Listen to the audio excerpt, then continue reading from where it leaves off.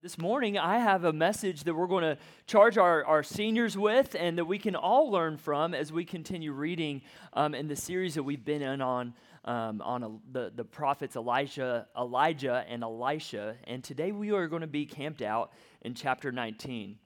And as we have this special honor to recognize our graduates, many of you in the room who've been around our church for many years have had the privilege of getting to watch a lot of these seniors grow and mature in their faith.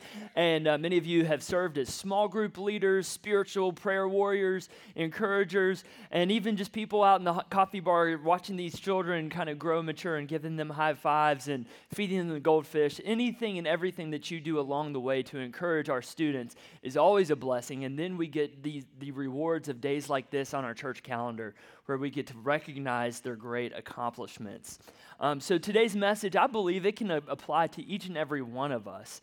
But seniors, I would love for you to bend an ear and to maybe even take some notes, because I believe that as most of you are going to be heading off to college, some of you military and other next steps, that somewhere along the way you might find yourself at a point where you are perhaps tired or lonely or confused or even frustrated in the pursuit of discovering what it is that your purpose is in this new adventure of life. You may even find yourself at a point where you're consumed by fear and discouragement and you would likely not even want to push on.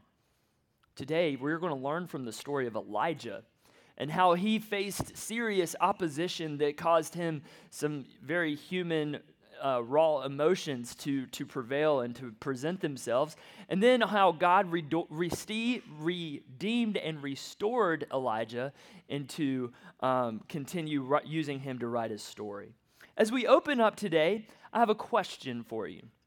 Have you ever been at a point in your life where you were in a state of discouragement and you felt completely overwhelmed with feelings of failure, of frustration, of letdown, and even defeat? I know that I have. And for me, it was a day that happened about 5 or so years ago. Our son had just been born a couple weeks later, and we had brought him home from the NICU, and we were in the process of moving into a new home. There was a lot of stress in moving with that period, but we had been living with my in-laws for about 5 or so months. I love my in-laws, but that was stressful in and of itself. And so we were in this process of moving. I had made the mistake. It snowed a couple days before this, by the way. I had made the mistake of backing my trailer down behind their house to load it up with the stuff that we had been moving in. And if you know me at all, you know that I am a very detailed person. I love mapping out my days. I love knowing how things are going to happen and knowing that ahead of time. Well, there was a slew of people, some of you in this very room, who were waiting on me to get everything loaded up for us to go close at the bank and then to go over and meet at the storage unit to go and unload that and move into this house. Well, let me just say, my trailer got stuck in the morning behind this house. I called AAA to see if they could help. They said, "Is the trailer within inside of the house?" And I said, "No, it's behind the house, stuck in the snow." They said, "We can't do anything for you. It's got to be within view of the house, or else we can't back our vehicles down."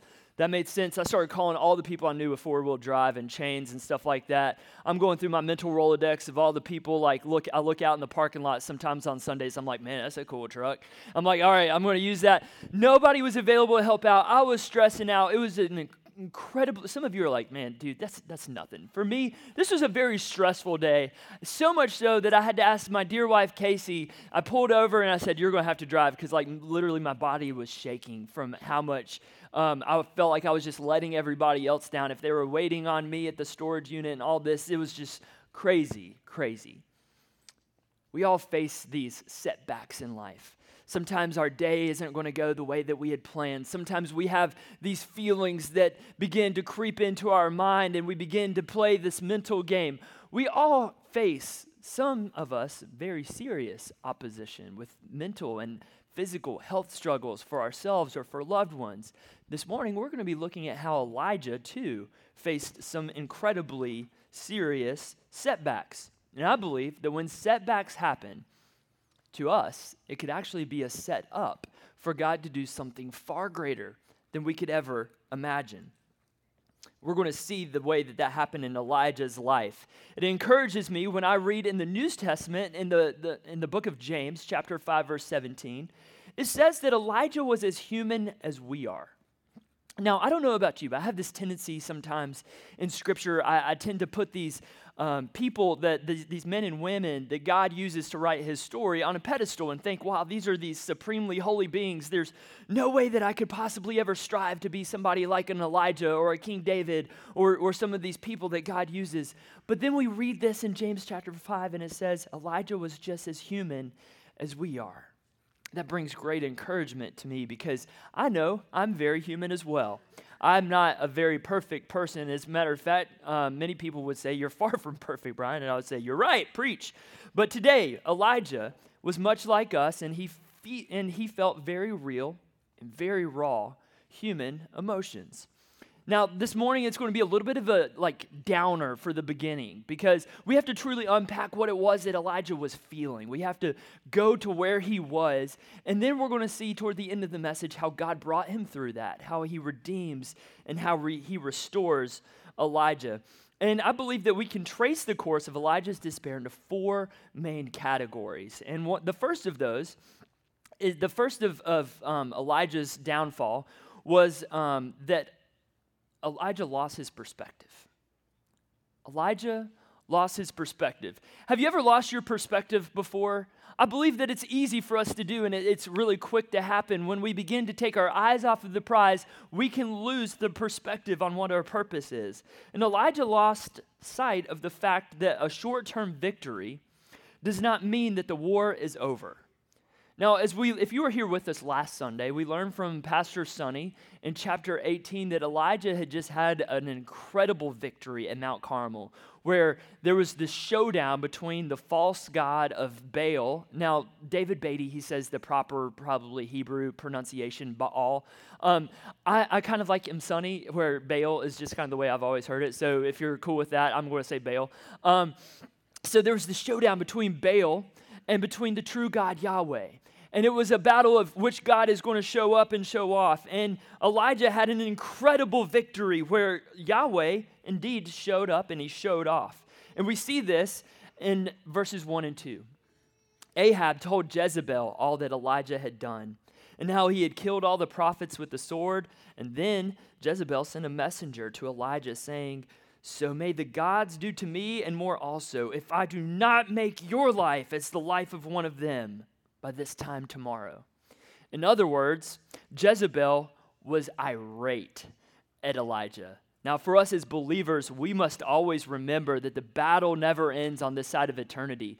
We know that the war is going to ultimately end with God reigning in victory, but we know that there is always going to be some kind on this side of eternity, some kind of spiritual opposition. So the same way that Elijah had experienced a great victory and then found himself thrust back into immediate opposition, we must also remember that sometimes in lives, our own profound victories yesterday do not necessarily ensure that we are going to ensure success for today. Seniors, as you put a bow on this huge accomplishment in the next coming days, I want you to know that we would affirm that school is hard. You may have spent long hours for 4 years now balancing classwork, homework, projects, sports, clubs, but many of you are about to step into one of the greatest temptation centers that there possibly could be, and that's a college campus. You see, here in Clemens, many of you have grown accustomed to being surrounded by people of the same mind, kind of same doctrine, same beliefs. But when you go off to school, when you go off to college, you're going to have friends and maybe even professors who are going to challenge you and make you doubt what it is that you believe. They're going to try to trip you up and say, well, why do you believe that? And they're going to make you doubt. Every single one of us, every single day, if not every single hour, we must rely on God's power to overcome these oppositions that we will face in life. Because without God's strength, Elijah was a weak man. And we must also remember the words of Jesus found in the Gospel of John, chapter 15, verse 5. It says, for apart from me, you can do nothing.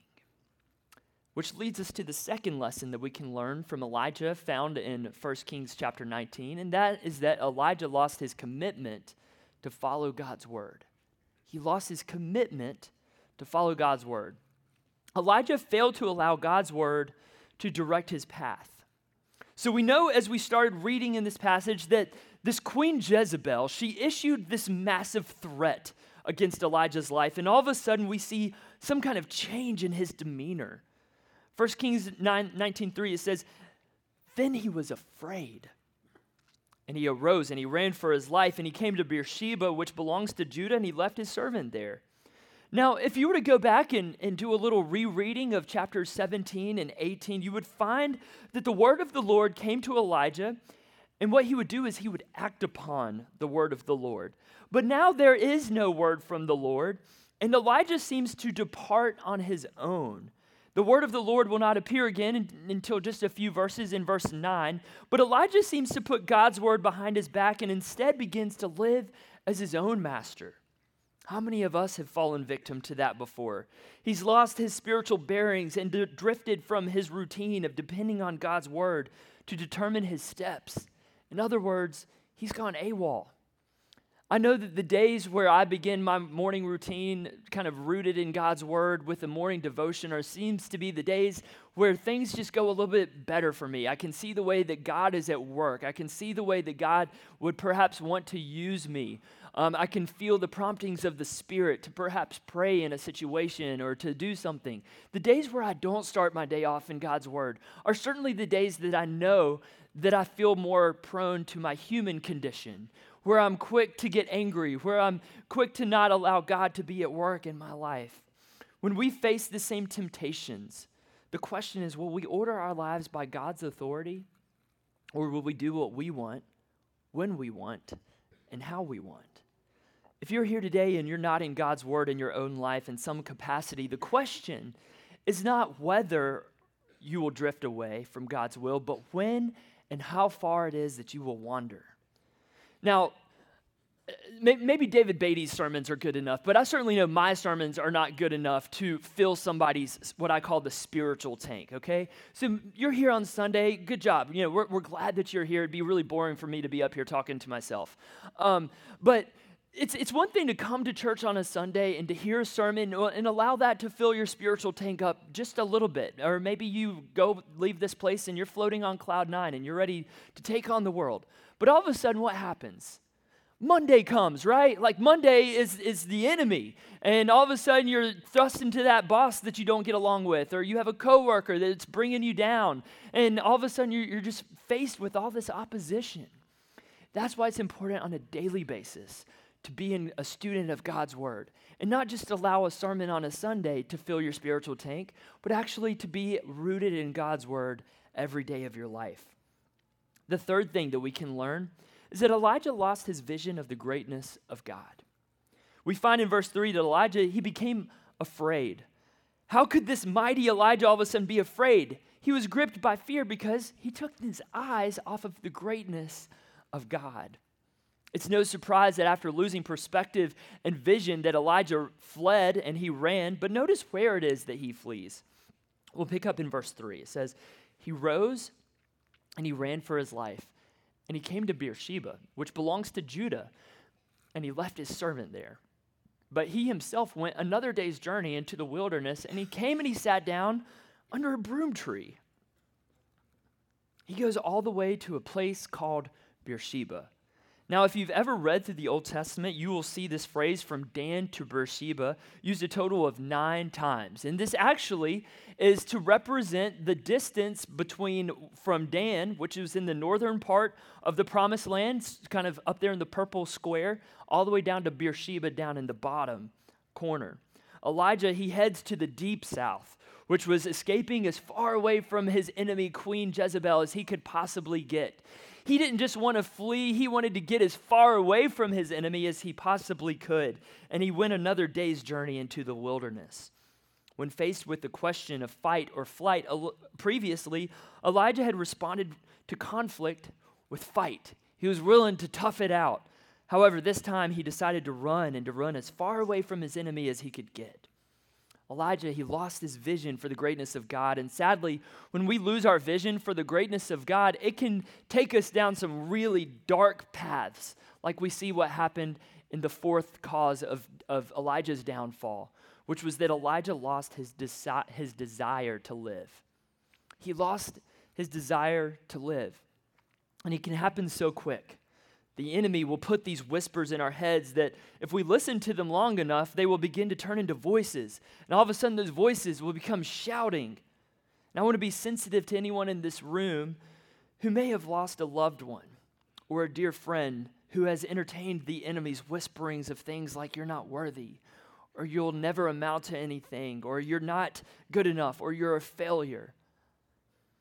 But if anybody is here today, and perhaps you're that person, and you've been listening to those whispers, and maybe they've even become shouts in your own life, I want you to hear this, that you can never escape the love and grace that God has for you that is shown to us in Christ Jesus. His whole purpose in coming was to redeem and to restore. That was what Jesus' purpose was. And so because we face these oppositions in life, which maybe even cause us to go down these deep, dark paths, God is a God of redemption and restoration, and he wants to pull you through that. And he wants to teach you something in that season so that perhaps you can even be a blessing to someone else. That's why it's important to not only know who you are, but to know whose you are. It's important to know your identity in Christ. But because of the sin and this fall of humanity, Elijah, he also lost his desire to continue living. And we see this when we read verse 4. And he asked that he might die, saying, "Is it enough now, O Lord? Take away my life, for I am no better than my fathers." What could cause someone, again, like Elijah, to want to have his own life taken from him? After all, Elijah had just experienced firsthand the power and the might of God at Mount Carmel, and now all of a sudden he's seeing this opposition and he's wanting for his life to just end. I believe that there are a few causes that can attribute to Elijah's decline, and the first of those was that he was drained. Elijah was drained. Have you ever been drained before? I know that I have, and as a matter of fact, I believe our culture sometimes can drain our energy. It bleeds our energy by the demands to perform, to achieve, to be involved in so many things. And we all have the same exact amount of time. Each and every one of us, we were given 24 hours a day and 7 days a week. That's something that we all have in common. But how we use that time drastically differs from person to person. And because we have been kind of trained and ingrained to just go, one of the things that often gets whacked off the schedule is our time for a Sabbath. Time for a day of rest, the time that God has told us to set aside to recharge our batteries because God knows that we need this. It's a day to bask in God's goodness and to worship our Creator. Elijah, in all of his strengths and devotion to God, he found himself giving so much that he had nothing left to give, and he was drained. First, he was drained physically. Elijah had been a man on the run for 3 years, living by God's miraculous provision of bread. Now, between running 17 miles ahead of Ahab to Jezreel, and then from Mount Carmel to Beersheba, which was roughly about 120 miles on that stretch of the Promised Land, and then another day into the wilderness, and later he would travel up to Mount Horeb, Elijah had been on the run for about 300 miles. Now, I know for people like Andrew Wild and David Holcomb, who are like avid runners, they could probably run 300 miles in like an hour. But I don't know about you, that would like absolutely be daunting to me. I would never want to ever have to travel on foot like that many miles. Elijah was drained physically. And when we are physically tired, we can tend to find ourselves spiritually vulnerable as well. Now, not only this, but I believe that Elijah was also emotionally drained after his victory just a few days before at Mount Carmel. He was spiritually drained, and he was the object of intense spiritual opposition. And evil can take a really big toll on us. Spiritual warfare is a very real thing, and for us as believers, when we're feeling attacked, that can be ultimately draining. And lastly, he was ministerially drained. He must have felt like he had nothing left to give. He felt like a worn-out, washed-up servant. So we see that Elijah was drained, and perhaps that's why he didn't wish to live. But I also believe that perhaps it was because Elijah was disappointed. He was disappointed. Now, we don't necessarily read this explicitly in Scripture, but I think it's safe to assume that after this result of the great victory that he had on Mount Carmel, that what would have taken place was he probably was hoping that revival would take place. And that because of the word of the Lord that had come to him, and because of his proclamation of God's truth, the King Ahab even would turn from his ways and that he would become a believer in the one true God. His hopes had to have been sky high, but when they were dashed, when he heard Jezebel's threat, he had to have been devastated. This dejection must have crushed Elijah in every way and led him to being supremely disappointed. We all get this way when our expectations aren't met. Maybe we have in our mind the way something's going to go, and all of a sudden our plans come completely unraveled, or somebody doesn't follow through with something, and it just causes us this complete despair. The third thing that I believe about Elijah's desire to not live was that he was living in isolation. If you were to follow Elijah in chapter 17 and 18, you would see that he was a man who was virtually alone. Elijah, even though he was a prophet, was still just a person like us. That meant that he needed fellowship. He needed fellowship with God, and he needed fellowship with other people, the same way that you and I are meant to have fellowship. God wired us that way, to be people. It doesn't matter people who want to be with people. It doesn't matter if you're an introvert or extrovert or whatever it is that you are. God wired us to have some kind of fellowship with others. In chapter 19, verse 3, we just read that Elijah left his servant behind, and he departs by himself, not for prayer, not for some kind of spiritual retreat. He wasn't going an extra day into the wilderness and taking his Bible with him or anything like that. No, he was going to get away because he was afraid. Instead, he wanted to throw this pity party, which he is the only host and also the only guest. Elijah was isolated. And the last thing was that Elijah believed half-truths. Elijah, he mentioned in verse 4 that he isn't any better than his fathers. What a lie that must have been, because Elijah was this great prophet, and all of a sudden he's listening and saying these things out loud that he's not as good as his fathers were. Did he previously think that he was the greatest prophet of all time? Sure, he had done some great things for the Lord, but what was he currently doing? He was wallowing in his self-misery, and he was on the run and not seeking after God. Do you ever wonder if God gets frustrated with us? You know, like God is ultimately God. He's not human like me, but I just imagine like I mess up and do something and God's just up there like this, you know, like there goes Brian again. Come on, dude, like get it together. Of course, you know, God is God, and because of that, he's holy and he's mighty and he's just in every action that he's ever taken. But think about the way that he ministered to his depressed servant Elijah. He didn't respond with, Elijah, how dare you do that? Elijah, how dare you doubt my goodness? Elijah, how dare you take your eyes off of me? No, he responds to Elijah. He ministered to him with patience and grace and tender compassion. And he gave Elijah bread in the wilderness. Check this out. God's first response was not to rebuke Elijah. Instead, he said it was to eat.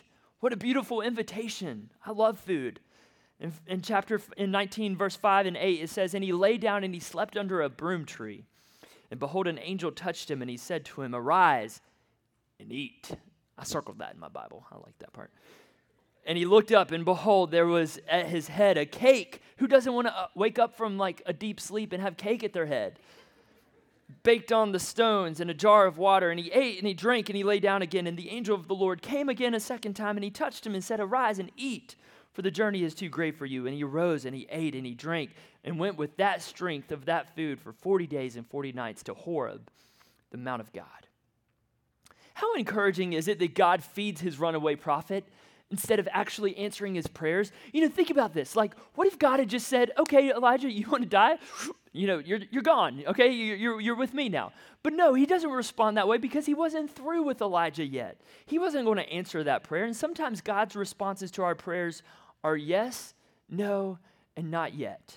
Because God knows what we truly need better than we do. You see, a few weeks ago, it was a couple days before Easter Sunday. We had gone down to scout out some things for our high school mission trip with my family. We went down to Wilmington and I packed quite a few things. And one thing that I brought home with me that I hadn't packed was a foodborne illness. And it was not fun, let me tell you.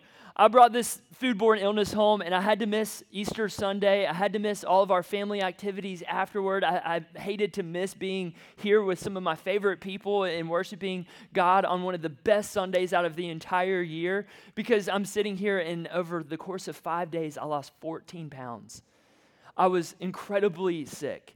And I thought I knew sick up to this point. Now, I wasn't, ladies in the room that are married, you probably get this, like us dudes, we don't do the sick card very well. We tend to like play it up really bad, and you're just like, come on, you got a cold, get over it. But like I was really, really sick, and I was on the verge of like calling my mom and dad and being like, Mom, Dad, I love you. Casey, here's all the account numbers for our bank. Here's the login information for all the stuff you need to know about. I'm ready to be with the Lord. I'm like sitting here praying this like same prayer that Elijah is. I'm so sick. And I'm just like, Lord, if this is your will, if this is the way I'm to go, it's not what I was hoping for, but if you're ready, let's go. Let's do this. No, God wasn't. Instead of death, God gave Elijah cake. Wow. I wish after my sickness, I could have had like a big old slab of like cheesecake from the Cheesecake Factory in Greensboro. Like, give me some of that caramel cheesecake or something like that. But no, I woke up from my deep slumber of sickness, and my saint of a wife, had brought me chicken noodle soup instead from Panera, because that's what I needed, not necessarily what I wanted, right? Like, that's the way that God responds to us sometimes. God knows what we need, not necessarily what we want, and God's plan is far superior to ours. So my question is this: are you drained like Elijah? Have you hit rock bottom? And if so, consider these words from Jesus in the Sermon on the Mount in Matthew chapter 11, verses 28 and 29. It says, "Come to me, all you who labor and are heavy laden, and I will give you," say it with me, church, "rest. Take my yoke upon you and learn from me, for I am gentle and lowly in heart, and you will find rest for your souls." Rest. After getting some manna and cake and resting, Elijah arose and he went to Horeb. And in verse 9 we read there, he came to a cave and lodged in it, and behold, the word of the Lord came to him, and he said to him, "What are you doing here, Elijah?" And he said, "I've been very jealous for the Lord, the God of hosts, for the people of Israel have forsaken your covenant, thrown down your altars, and killed your prophets with the sword. And I, even I only am left, and they seek my life to take it from me." Here we find that the word of the Lord finally returns to Elijah. And what does he do? You would think that he would finally respond with joy, like, "Oh, Lord, thank you. You are still there. You're great. You're providing some clarity and direction." No, he has this like pity party for himself, and he's like, all these people are after me. He's still depressed. So God will now remind Elijah of his power yet once again. Now God's presence and God's voice will awaken and sustain the great prophet Elijah. And he said, "Go out and stand on the mount before the Lord." And behold, the Lord passed by, and a great strong wind tore the mountains, and it broke in pieces and rocks before the Lord. But the Lord was not in the wind. After the wind, an earthquake, but the Lord was not in the earthquake. And after the earthquake, a fire, but the Lord was not in the fire. And after the fire, the sound of a low whisper.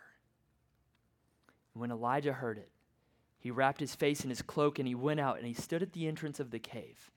You see, previously, this is important because previously God had responded in these loud and boisterous ways. He showed up and he showed off in the Mount Carmel showdown between Baal and God, right? And now that was a loud and boisterous way, and now all of a sudden God is revealing himself to Elijah with a still, small voice. Maybe you're here today and you too are asking God to show up in your life, and maybe you've prayed big prayers and asked God to just reveal himself to you in an overwhelming way. My question to you is this: have you made space in your life to seek God's still small voice? Are you listening? Because I know sometimes I'm quick to give God my laundry list. I'm quick to say, "God, you're holy and worthy and mighty of all praise," and give these words of adoration. And then I'm quick to say the confession part. And then I'm quick to even say, "God, can you bless these other people?" These prayers of supplication, but I don't ever make space to listen to God. I say amen, I hang up the phone, and I don't ever listen for the response. Are we making space to listen for God's still small voice? This passage is really tough to chew on because it shows a very real and a difficult human condition, and that is depression. And even though this was a spiritual depression that Elijah was facing, it was still really hard to shake. And depression is something that honestly is not really preached on a whole lot. It isn't a 24-hour illness that you can easily pop back from, and getting over it takes more than just a pastor saying, here, take these 2 Bible verses and come back and see me in the morning. Elijah faced this depression. He knew that it was a very real and raw thing, and Elijah wasn't moving on from his depression quickly. He kept his pity party going for a while, but God steps in and to restore this prophet. And after bread from an angel and the quiet voice of God from the mountain, Elijah is still rehearsing his speech when God speaks in verses 13 and 14. Behold, there came a voice to him, and it said, what are you doing here, Elijah? It's almost like God is saying, Elijah, come on, man, let's try this again. You're sitting here doing the pity party thing. Let's wake up a little bit. Notice what's going on around you. But look what he says in verses 14. And he said, I have been very jealous for the Lord, the God of hosts, for the people of Israel have forsaken your covenant. Throw down your altars and kill your prophets with the sword. And I, even I only am left, and they seek my life to take it away. No, I didn't just read the same verses before. This is Elijah once again rehearsing the same rehearsed speech to God that he had been going over his mind. Have you ever been there before where you know that you maybe could or should snap out of a mental state, but you choose to stay there just because it's easier? Like married people you in the room, you probably get this, right? Like don't be nudging each other right now in the middle of the service, but when you're angry at each other, sometimes it's just easier to stay angry than it is to actually do the hard work of talking and working things out, right?